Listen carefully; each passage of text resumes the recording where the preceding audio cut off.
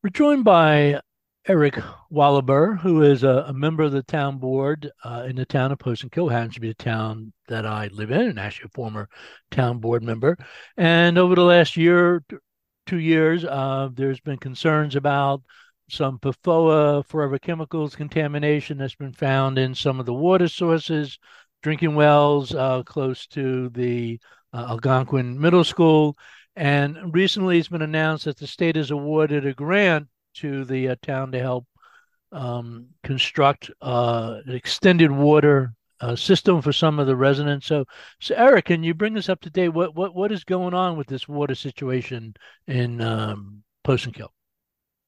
Sure, thanks, Mark. Yeah, we were informed late last week that New York State has provided a grant to the town of $3.3 million to be used for a District 2, a water district in Post&Kill. We currently have a water district in Post&Kill, but this would be a new district that would encompass the area around the middle school, which is where we discovered the forever chemicals back in January of 2021.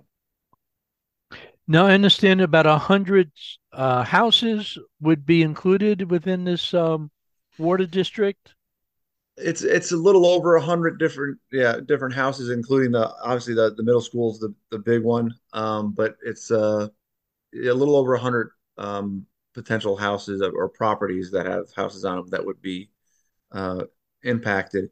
And the overall, preliminary project that was provided to us was in the range of $5.5 million. Now, that's high. That definitely is not what the final price tag will be. Right now, the state has paid for has agreed to put in 3.3, which represents 60% of the budget. We are working at the federal level to find federal dollars as well to help because it's still a decent chunk for 100 households. And also, one of the things I'm going to be asking the town board is to set aside, $100,000 of the COVID relief money for this project. Not that $100,000 is going to do a heck of a lot, but I think it's important, and I think it's a show of support and a show of unity between the federal, state, and local officials. Now, the first water district in the town, and actually the water tank I can see looking out my windows right across the street from me. I know that was initially funded through a grant from the Obama economic stimulus program, but I believe half of that was a grant, but half of that, local residents had to pay. Has there been any discussion about any contribution being required by local residents and have the local residents reacted to the idea that they're going to be put onto a water system? Right. So we had a public meeting back in July this year, and if today we had 3.3 of the 5.5, obviously that leaves a shortfall of 2.2 million, which would then have to be paid for. And then that'd be something, how does the town go ahead and do that? Do we obviously go out and get a bond and then um, to start talking about how do we pay that back and what the benefit unit charge would be. And the town as a procedural issue, the town board can establish district number two, or the town board can put district number two up for a vote of the folks who would be within that district, which is what they did a little bit over a decade ago when they proposed District One. They let the voters decide whether or not they wanted that service. The voters wanted it, and now we're in a similar situation. The idea being here, even let's say if it's $2 million, we're still actively looking for federal dollars. So hopefully we can get some money. We have the support of Senator Schumer, Senator Gillibrand. We had the support of then Congressman, now Lieutenant Governor elect, or Lieutenant Governor and Governor elect Delgado. So we're hoping to get some more funding to bring that number down, and then we can go to the residents and say, hey, this is what it would cost you if we were to put a District Two in and move forward. Now, I know in other situations when you have a contaminated water supply, such as we saw out in Hoosick Falls a couple of years ago with PFOA, one tries to find out, well, who contaminated the water supply and Right. then try to hold them financially responsible for that. Has there been much progress in that area? To be honest, state officials seem not that gung ho about expending a lot of resources trying to figure out where this contamination is actually coming from. Yeah, no, Mark, and I've been very critical of the state's response to this, and I'm going to continue to be.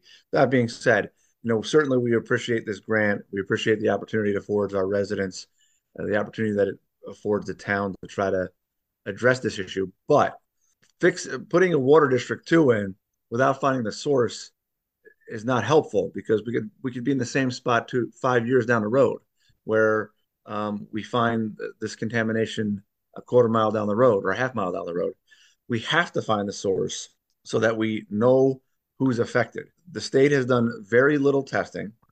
We've asked them to look at certain locations, certain business areas that would be, it would make sense where this might come from.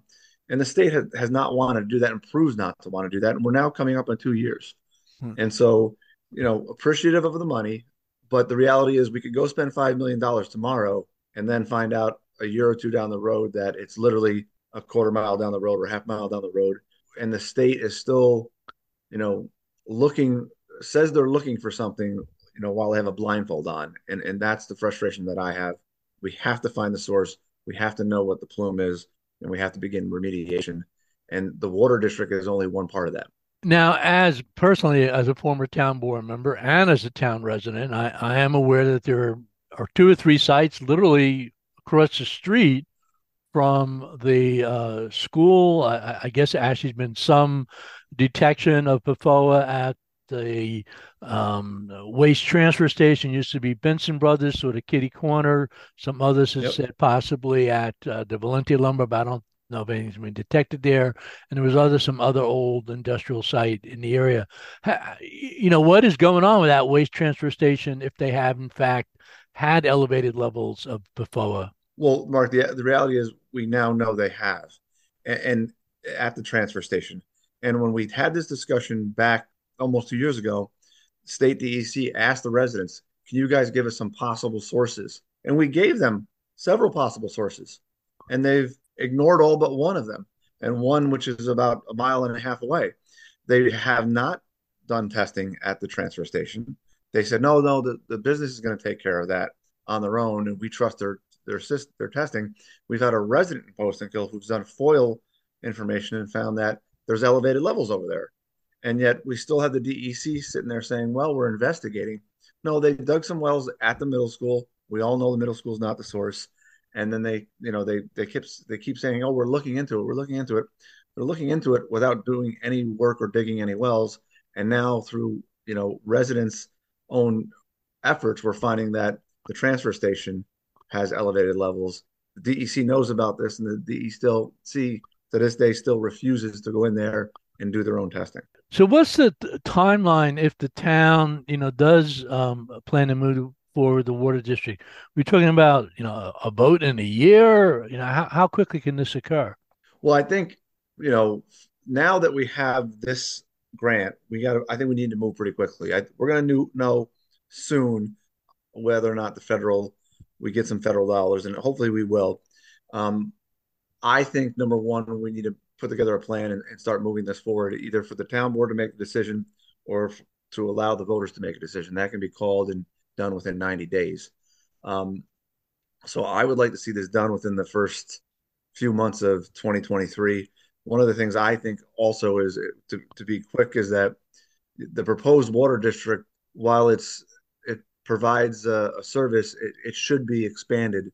And if we're going to get into the ground and start putting in a water district, there's opportunities for us to expand it to include significant more houses and make that 100 properties more like 140, 150.